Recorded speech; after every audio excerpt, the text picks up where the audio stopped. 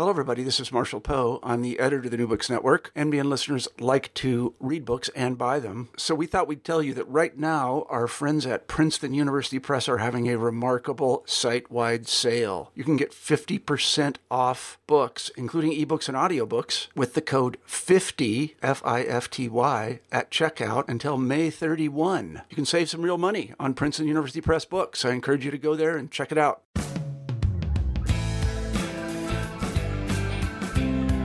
This is New Books in National Security, a channel on the New Books Network. I'm Beth Windisch. My guest, Van Jackson, wrote the new book, On the Brink, Trump, Kim, and the Threat of Nuclear War.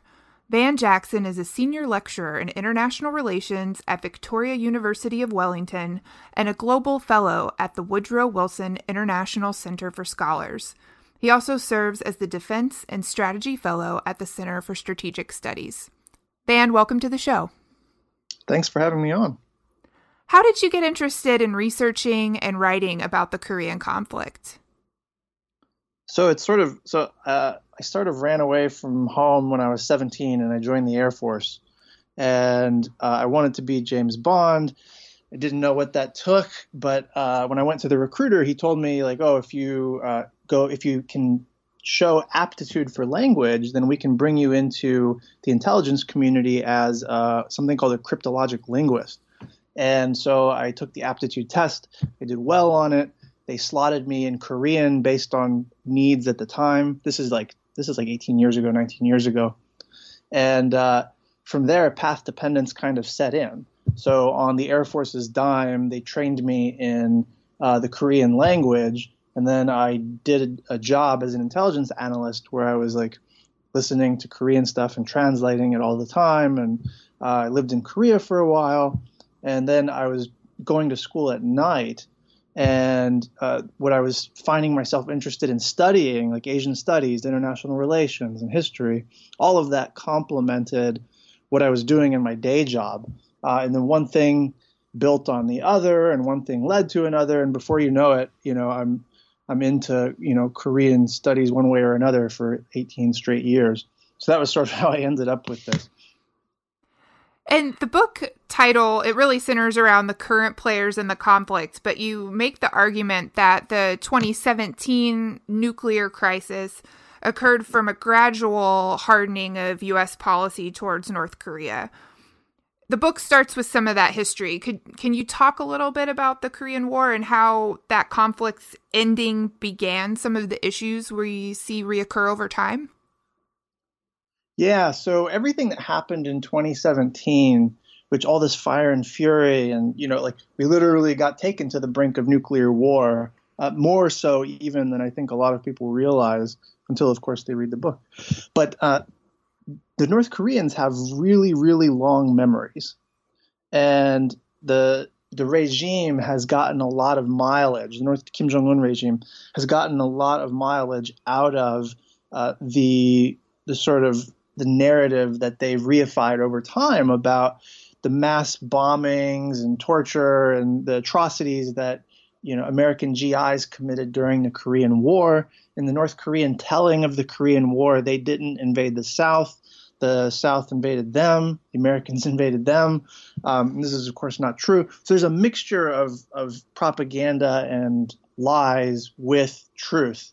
And, the American prosecution of the Korean War was brutal. There were a lot of atrocities.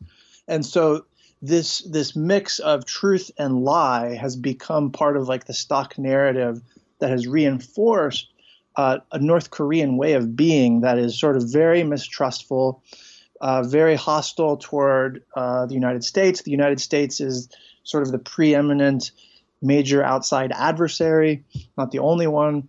And it has justified, especially the use of nuclear threats during the Korean War, it has justified North Korea's pursuit of nuclear weapons themselves.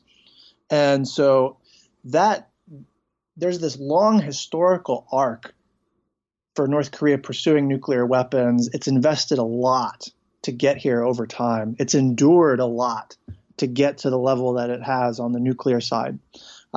And the U.S. has been entrenched in, obviously a very contrary position, a zero tolerance position about North Korean nukes.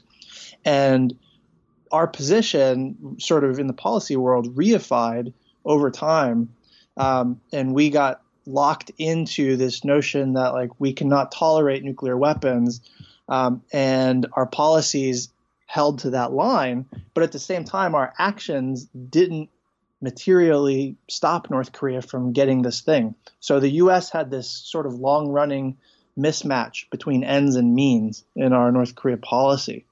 Like we didn't want North Korea to have nukes, and we were very adamant about that. But we weren't really willing to do what it would take to stop them because North Korea was dead set on it. So you have this real conflict of interest about North Korean nukes, and that conflict of interest makes a crisis almost inevitable at some point. It was just a question of when this thing was going to come to a head. Goals are completely contradictory to one another, the U.S. and North Korea. And so it was just a matter of time before everything blew up. And it just so happened this converged with a period in time where you have a millennial running North Korea and Kim Jong-un, and you have, of all people, Donald Trump as president in the United States. So they both inherited this horrible situation that was where crisis was sort of overdetermined. And you pick up the story of where these things start to happen in a modern sense after the end of the Cold War, rather. And you talk about what happened in 1993, 94 during the Clinton administration and what happened there. Can you discuss a little bit about what happened in that particular instance and some of the goals of the administration towards North Korea at that time? Yeah, so, the end of the Cold War was the unipolar moment, right, in American foreign policy discourse. So the Americans had no great adversary after the demise of the Soviet Union. China had not yet risen up to sort of replace the Soviet Union. And so the American national security establishment ended up focusing all of its energies and its force structure and its strategic thinking in, a couple things like military operations other than war, humanitarian stuff, but primarily in non-proliferation. And so that became the top national security issue in the early Clinton administration. And that just so happened to coincide with North Korea breaking out. So Kim Jong-un's grandfather, Kim Il-sung, breaking out in its nuclear capability for real, or pursuing it earnestly, openly, because the end of the Cold War meant the demise of an ally with the Soviet Union, a patron. And at the same time, literally with the end of the Cold War, in that same 2-year time span, China normalized relations with South Korea, who's North Korea's enemy at the time. And so geopolitically, North Korea is now officially isolated. There is no communist bloc. There is no Soviet Union.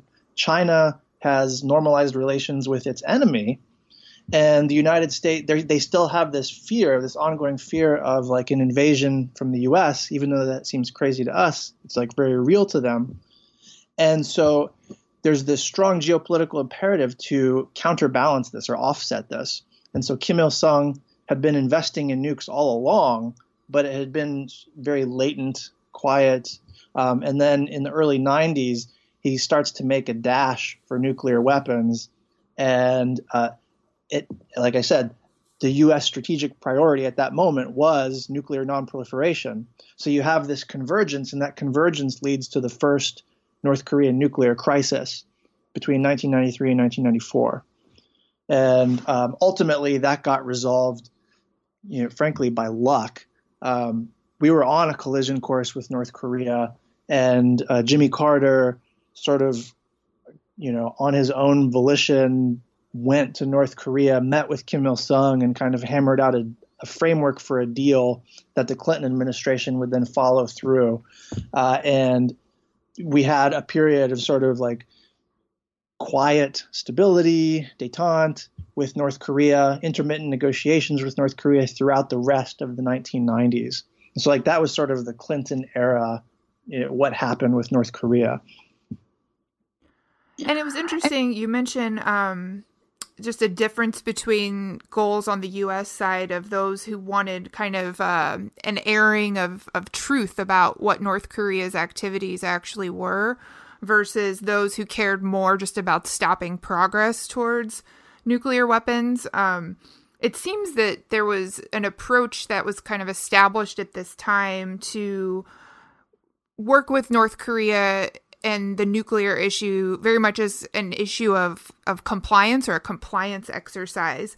But as you mentioned, you say the goals of the U.S. and North Korea were so different that this strategy was never going to work. Can you talk a little bit about the tension within the U.S. and different goals towards North Korea and how that comes to a head?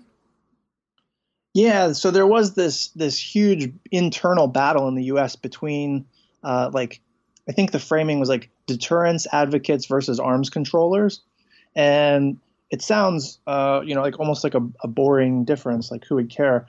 But the deterrence guys were in the Pentagon, and they just cared about sort of stop cutting off the threat. And so they wanted to stop the nuclear program from proceeding. They wanted to stop North Korea from ever getting nuclear armed missiles. Boom, that's it. The arms controllers, ironically, because that's usually the more sort of dovish position, the arms controllers, largely at the State Department and at the NSC, they were focused much more on getting a full accountability of what North Korea had done. They had in mind like the larger nuclear nonproliferation treaty and maintaining a nonproliferation regime and the international, nuclear taboo. And so they had these like big, grand nonproliferation objectives that required deep verification. North Korea needed to open its kimono totally, be completely transparent about all of its nuclear activity in the past. And that was just flies in the face of like anything any state that cares about like saving face would do, especially North Korea. But on top of that, even the Pentagon's goal of just cutting off the program at its knees, even that seemed to be maybe too much. Like North Korea had no reason to really trust America long term. So they were going to always kind of, or my interpretation of the history at least, is that North Korea was always going to hedge against whatever agreements it signed with the U.S. by sort of cheating just enough, cheating a little bit, keeping some nuclear facilities, off the declared inventory list, and continuing to have some latent nuclear capacity, even when it's, working through nuclear diplomacy and total disarmament. There wasn't enough trust to expect that North Korea wouldn't cheat, basically. And ultimately, anyways, the arms controller, the maximalist position, sort of won out within the U.S. interagency debates. But it didn't really matter because the crisis to end just needed diplomacy to keep going, and that's sort of what we got. But also, we never fully resolved the full disposition of North Korea's nuclear weapons. It turned out they were cheating in a sense because they were developing a uranium enrichment pathway to the bomb. And the agreement that they reached in 1994 only covered plutonium, technically. So it's like this legal loophole kind of thing where North Korea could claim that it wasn't violating the agreed framework, the deal from 1994, even though it was. And some of the topics that you mentioned about North Korean thinking, I think it's really valuable to mention the chapter on North Korean strategic thought. Can you talk a little bit about the North Korean theory of victory that you lay out there? Yeah, so this actually draws on my first book, which was about sort of crisis bargaining between the U.S. and North Korea. But one of the things that I've observed in the historical arc of North Korean behavior, especially with the U.S., is that their foreign policy decisions seem to be predicated, at least partly, on what they expect, how they expect us to react, which is sensible. You always make policy based on how you expect the other side to react. But they expect us to react disproportionately relative to what they do. So we refer to that as like reputation. right? When they take a small action in the present, they expect it to have an outsized effect in the future. And so, this is a consistent pattern from the 1960s, literally up through 2017. It's like batting 1,000. This accounts for basically all North Korean provocations over time. It's like a very powerful theory, and the argument is basically that like North Korea believes that it has to go on the offensive, even in small ways, generate friction with your adversary in order to prevent your adversary from transgressing you. So they believe that and this is like I point to a lot of different evidence for this. North Korea believes that the reason the U.S. hasn't invaded them is that they have shown their willingness to go to the brink. They've shown that they're tough. They actively court friction. They occasionally kill people, firefights along the demilitarized zone. All of this stuff cumulatively, this toughness, this perception of like willingness to do battle, they believe that cumulatively is what that's what keeps them safe. That's what prevents invasion. So they think that deterrence comes from showing friction and offense, even in small ways, over time. And the opposite of that is the more like frightening implication, which is that they believe if they back down or show restraint when they get hit, that the moral hazard is so great that they believe that showing weakness in that way, in not retaliating if they get hit, will lead to war anyway. But it will lead to war on terms that are favorable to the enemy. So what they believe is that if they get hit, they have to hit back always, full stop, period. So if we bloody nose them, they have to hit back. And that's it. And that doesn't mean that we can never kill North Koreans or hit them or whatever, but the context matters. And if we hit them first, they have to respond. And if we hit them second, like we're retaliating, there's there's nothing's 100% in war, but like there's a possibility at least that North Korea will back down if it's proportional. So we can hit them in retaliation if it's quick, if it's obviously in self-defense, if it's proportional, if we're not going after things that are strategic, like their early warning radars or their bases or something. And so this is a kind of like a nuanced argument, but basically what this means is the beliefs that North Korea has about how coercion works and why they haven't been invaded means that we can almost never hit them first without expecting them to retaliate. But under certain conditions, we can hit them second, like if they hit us first or if they hit South Korea first. So this has huge implications for policy. And it's neither an openly hawkish or openly dovish kind of position, but it's based on the history. Well, and how does that strategic thought change the calculus of nuclear policy, especially given some of the technological advances and the mobility of weapons that you describe that have been happening in North Korea? Yeah, so this is like sort of uncharted territory within the community of experts. Like I'm one of the first people to write about this, but I believe that we have to understand how North Korea thinks about nuclear weapons is embedded within how it thinks about coercion and the use of force generally.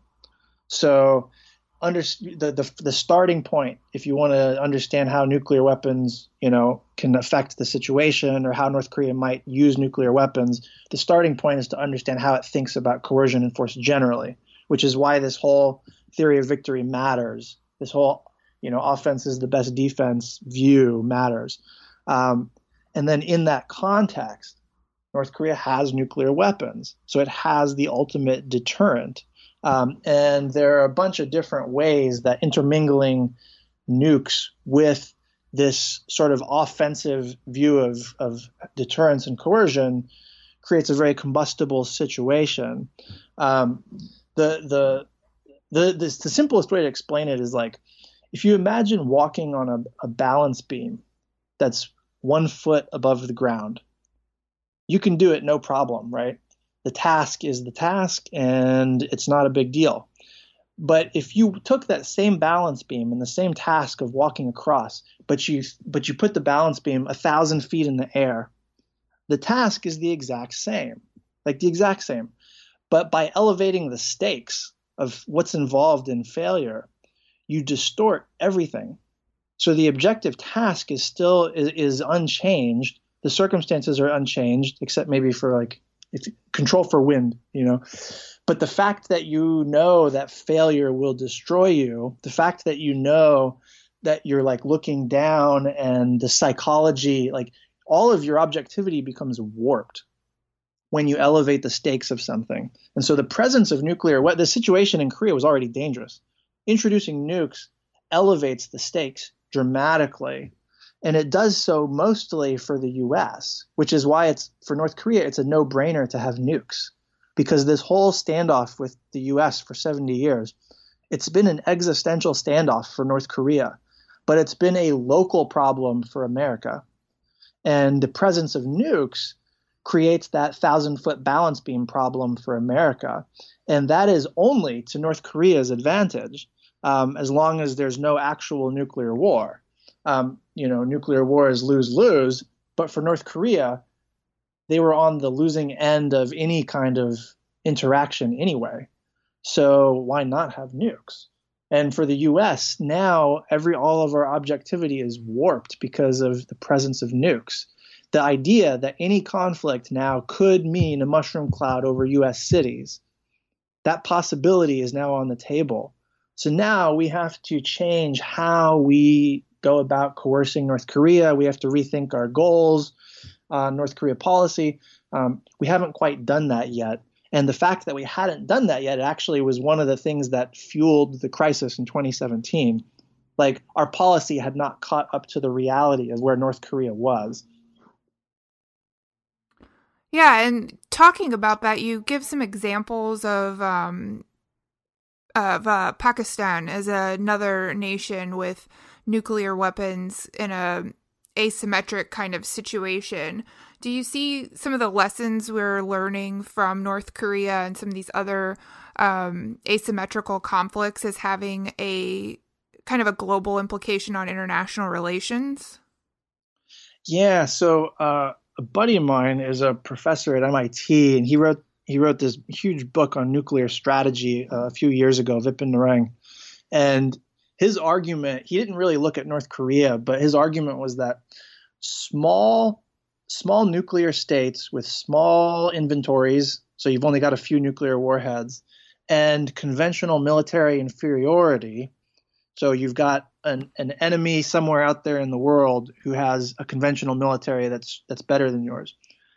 States in those positions are primed to adopt nuclear first use strategies, which means that early in a conflict or early in a crisis, you have to use nukes for the sake of it's your best chance at coercion to work. It's your best chance at stopping a conflict from escalating.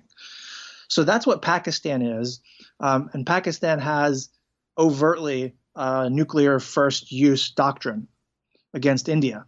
And it's because India has the superior conventional military.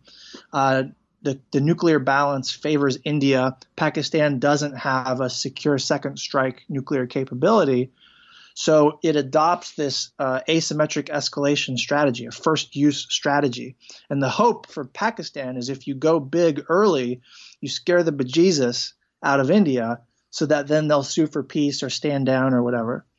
And so that logic structurally describes North Korea's situation too. Right, the South Korean military is qualitatively superior, plus U.S. forces are obviously quantitatively and qualitatively superior when you combine us with South Korea. And North Korea doesn't have a secure second strike capability. It does have a few nuclear warheads. So the most dangerous situation is one in which you've got a nuclear state that's barely a nuclear state. So and it having so few warheads actually encourages whoever it is, North Korea included, to pursue a first use nuclear doctrine.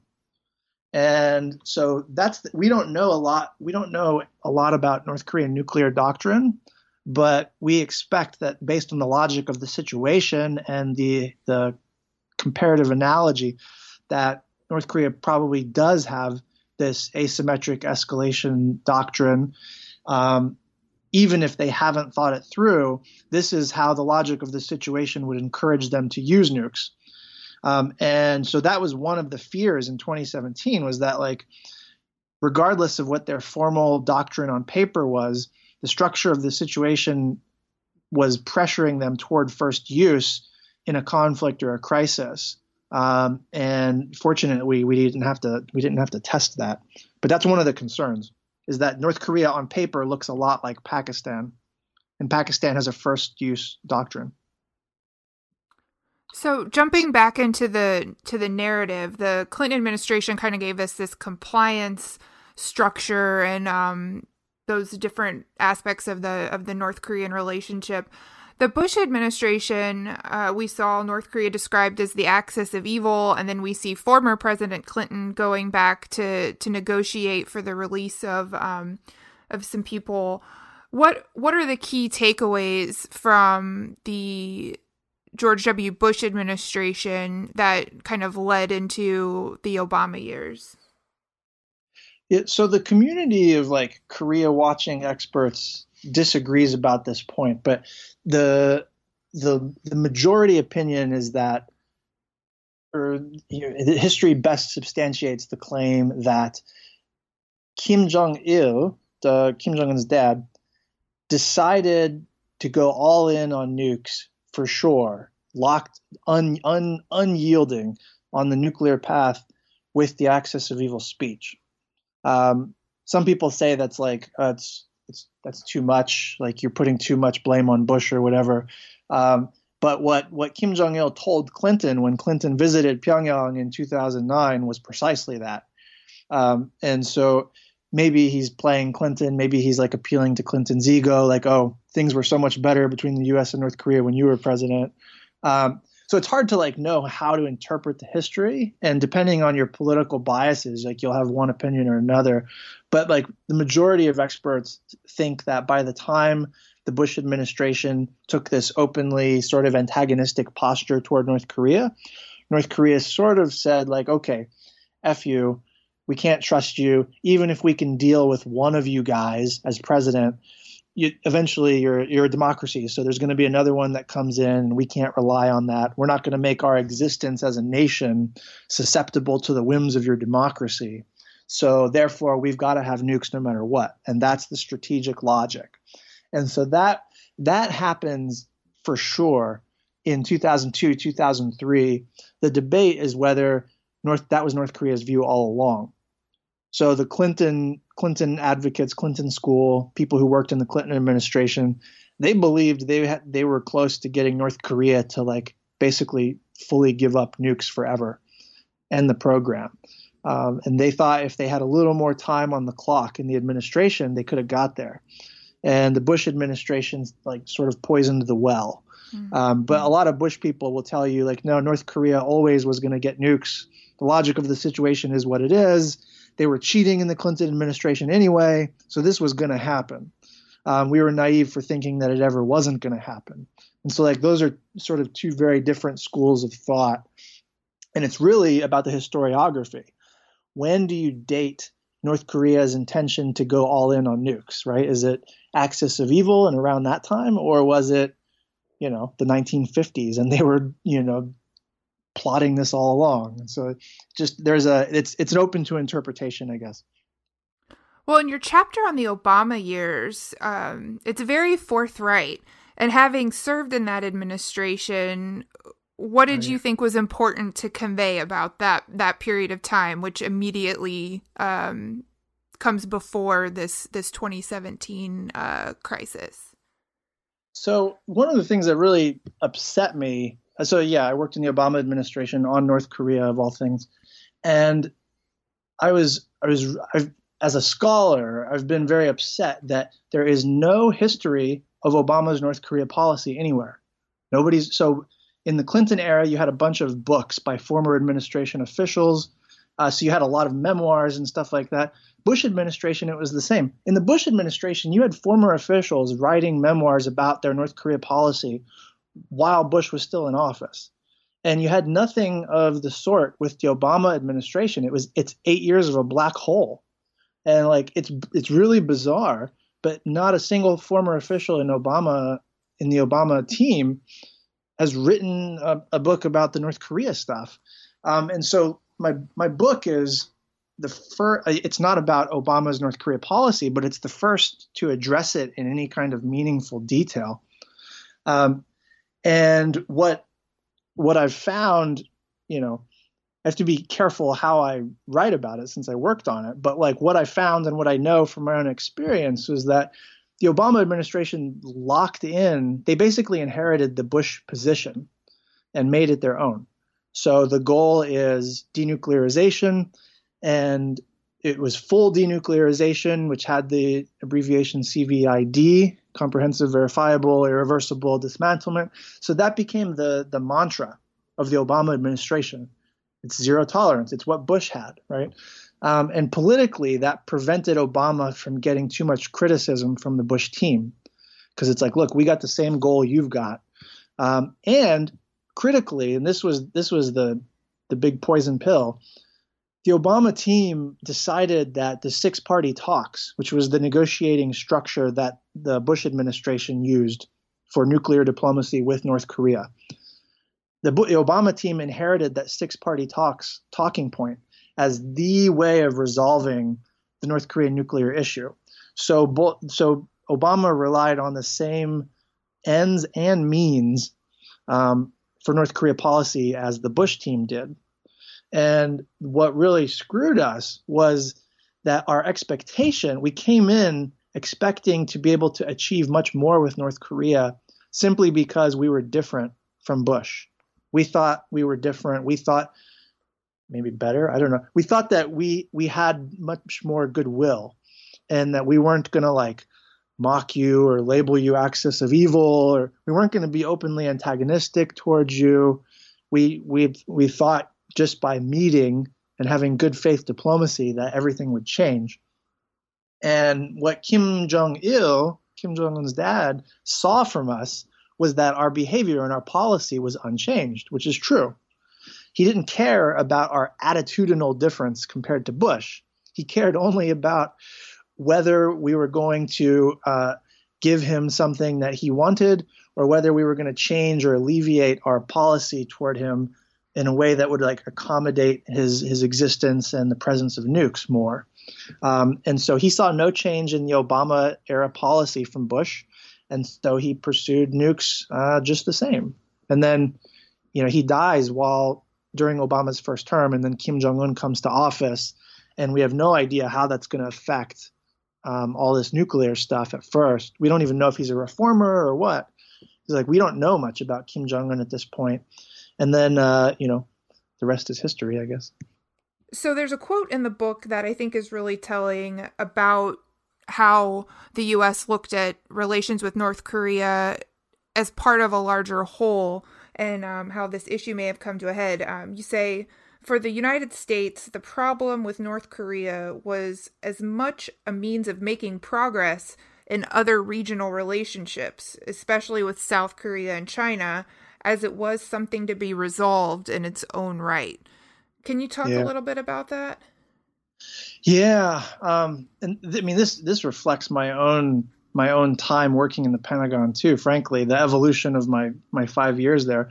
The North Korea issue was subordinate to, or, it forced to be compatible with the larger regional strategy, the pivot to Asia, the rebalance to Asia.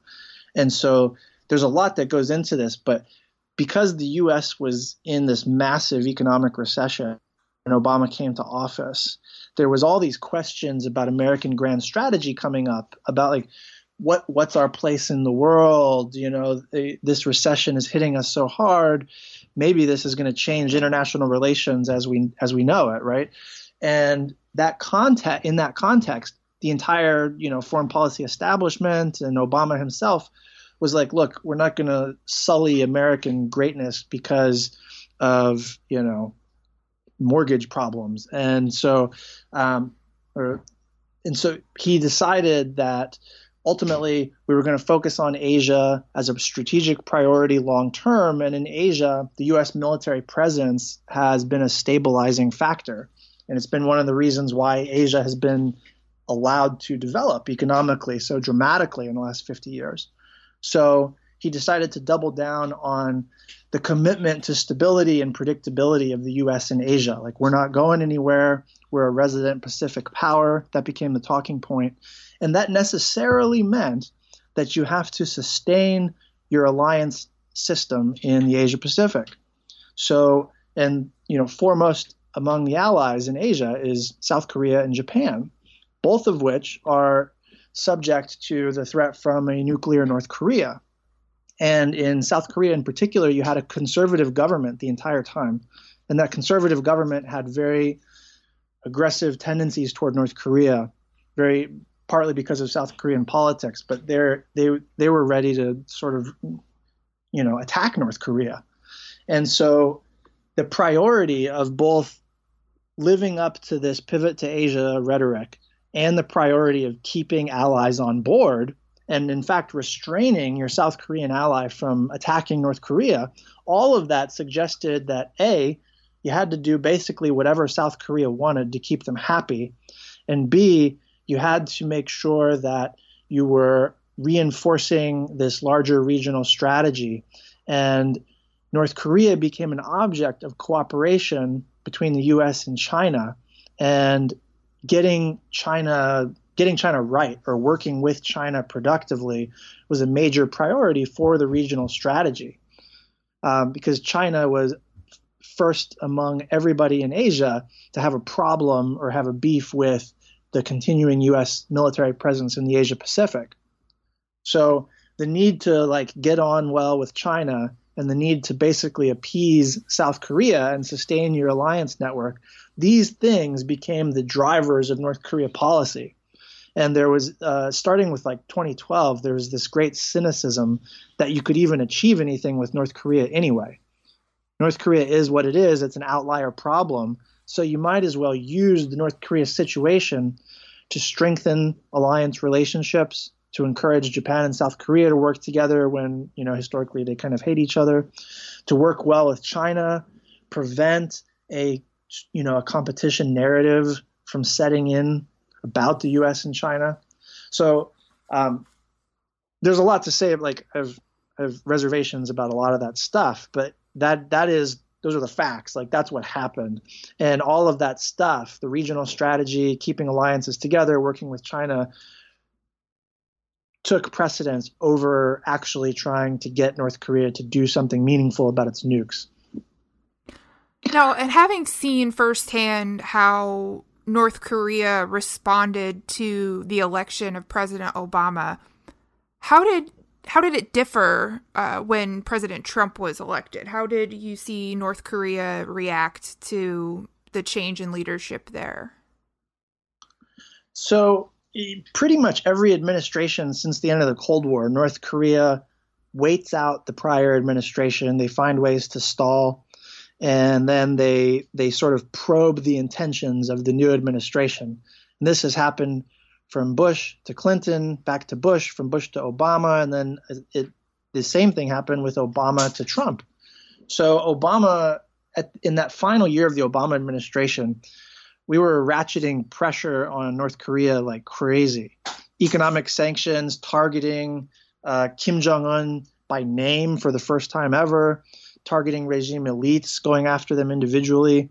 We were really tightening the screws, and then militarily we were reinforcing our presence and sending nuclear bombers and nuclear submarines, all these assassination game plans for Kim Jong-un that South Korea kept advertising. And so that's the situation Trump inherited. But at the very end of the administration, there was an attempt between North Korean diplomats and the Obama administration and some NGOs who do track 2 diplomatic engagement stuff with North Korea to try and have basically resume talks or get talks going again. And Kim Jong-un was not interested in dealing with the Obama administration, but he was allowing his diplomats to work behind the scenes to set up diplomacy, possibly with the Trump administration, once it was clear Trump was going to be president.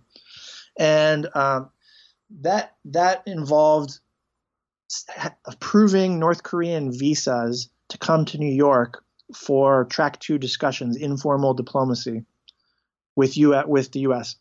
And that was happening in like November, December 2016 into January 2017. And you remember, of course, January 20th inauguration. And so that's all. So we all think Trump is this wild card, and, you know, we take for granted that he talks all this fire and fury trash. But in the very beginning of the administration, by default, his diplomats were sort of facilitating North Korean diplomats coming so they can start nuclear talks. Would these nuclear talks go anywhere? Like, probably not. But they were a way of North Korea probing the U.S. position of a new administration. And it's favorable, certainly, to, like, you know, having North Korea testing missiles. But then in February, so like literally only a couple weeks after Trump's in office, North Korea decides that they are going to test a missile because they're not seeing anything good out of the Trump administration. And that becomes, you know, it's the first time that it happens on Trump's watch. And so it takes on outsized meaning. And then on top of that, Kim Jong-un has his older half-brother, Kim Jong-nam, assassinated in a major international airport with a banned nerve agent. It's a ridiculous situation where North Korean agents hired 2 unsuspecting women locals in Malaysia to wipe a VX nerve agent on Kim Jong-nam's face in public in broad daylight, and it kills him in a matter of minutes. And like, it's on CCTV footage. It's this crazy provocative thing, and it has to do with the court politics inside North Korea mostly. But it has the consequence of shutting down preemptively diplomacy between the U.S. and North Korea. And what you end up having is, like, from that moment on, the National Security Advisor, H.R. McMaster, Trump, a lot of the people in Trump's administration adopt the talking point that Kim Jong-un is crazy, that he's irrational, that he can't be trusted with nukes. And that becomes the drive for maximum pressure and the fuel for the crisis. It increases the urgency of, like, oh man, we cannot let this guy get nukes because he's so crazy. He uses a weapon of mass destruction in an international airport. Like, he cannot be trusted with nukes. And so there was this attempt to probe early on, but because of circumstances, everything got shut down before it even started. And then the book really goes into the recent history of this, as you call it, the 2017 crisis. But there's so many different parts to this, from what happened with the Olympics and the false alert in Hawaii, the American student.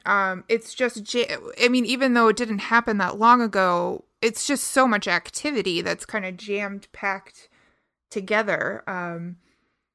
We've seen it kind of slow down even after the big summit, even though that had kind of fits and starts. What are the main takeaways from how that all boiled up to kind of a head, and what we're seeing now with activity?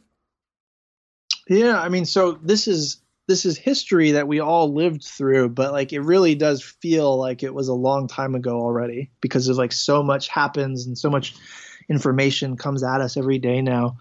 But basically, my argument is that the shorthand is we got lucky in early 2018. And we got lucky because Kim Jong-un crossed a sort of no return nuclear threshold before we could use force to stop him. And that's what we were building toward, was using force to stop him. But on November 28th, 2017, he successfully tests an ICBM, a missile that's capable of reaching Washington, D.C., and then he declares mission accomplished. And they put the test on postage stamps and they sell it to tourists in Pyongyang. Like, I have them in my office. It's a big deal that was the threshold they were looking to cross, and they crossed it. And literally within 1 month of that test, so in the U.S., we're still building toward bloody nose. We're still on the path to war, basically. But 1 month after that test, Kim Jong-un says, look, I've got what I need. The U.S. is never going to mess with us now. It's this public New Year's Day speech. The nuclear button is on my desk at all times. And then boom, boom, boom. In the speech, he then turns and says, and by the way, we know that South Korea is hosting the Winter Olympics this year. We think this is an auspicious year for us and for the Korean Peninsula. It would be great if South Korea could cancel military exercises and stop being hostile and make the right choice and respond to our diplomatic overture. And you have a progressive administration in South Korea who wanted to do precisely that. So Kim Jong-un turned 2018 into this year of diplomacy, and he worked with South Korea to completely mute the fire and fury, bloody nose talk, to completely outmaneuver Washington fully and take the initiative. And so not only did Kim Jong-un manage to end the crisis and get the minimally viable nuclear deterrent that he wanted, but he was able to launch this global diplomatic charm offensive that ended up scoring him summits with Xi Jinping, with South Korea's President Moon, and then, of course, with Trump. And so this was the stuff that we saw in the U.S. has mostly been the Trump-Kim summit. It's important to recognize, that's just one piece of a larger global diplomatic outreach campaign that Kim Jong-un launched. And he launched it only because he sort of had mission accomplished on the nuclear side. So now he's trying to present himself as a fait accompli nuclear state, saying, look, we're a responsible nation. Yeah, we have nukes. Oh, nukes are bad. Everybody knows nukes are bad. But look, we're going to be responsible with them just like the other NPT nations. And so let's talk about diplomacy and the future and economic development. And that was his design. He had told us that's what his strategy was going to be, and we tried to thwart him and we failed. And he's sort of executing his game plan. And so Kim Jong-un has driven this train. And we just got lucky that all of the near misses and false positive events and close calls of 2017 never materialized into anything, because there were a lot of opportunities for catastrophe that didn't actually happen. And now, unless Trump is completely irrational, it's too late. The horse has left the barn. North Korea has the nuclear capability it needs, it wants. And the question is, where do we go from here? And it sounds like Trump got a letter recently. Yeah, that's a whole other problem. So I did not anticipate this, but Kim Jong-un and North Korea have adapted their strategy to exploit the fact that Trump is so anomalous relative to everybody else in America, everybody else in Washington. So they have we expected that Kim Jong-un would launch diplomacy, a charm offensive. We saw this coming once they got a good enough nuclear capability. And he told us that was coming. So that's why we know. But we did not expect that he would try to insert a wedge between Trump and his own administration. So what's been happening is that Kim Jong-un sends these lovely letters to Trump appealing to his ego, appealing to his deal-making savvy. Oh, only me and you can resolve this thing, blah, blah, blah. And so he's getting these personal letters stroking his ego. And at the same time, North Korean diplomats are sort of refusing to meet with American diplomats. They're refusing to have nuclear negotiations of any kind.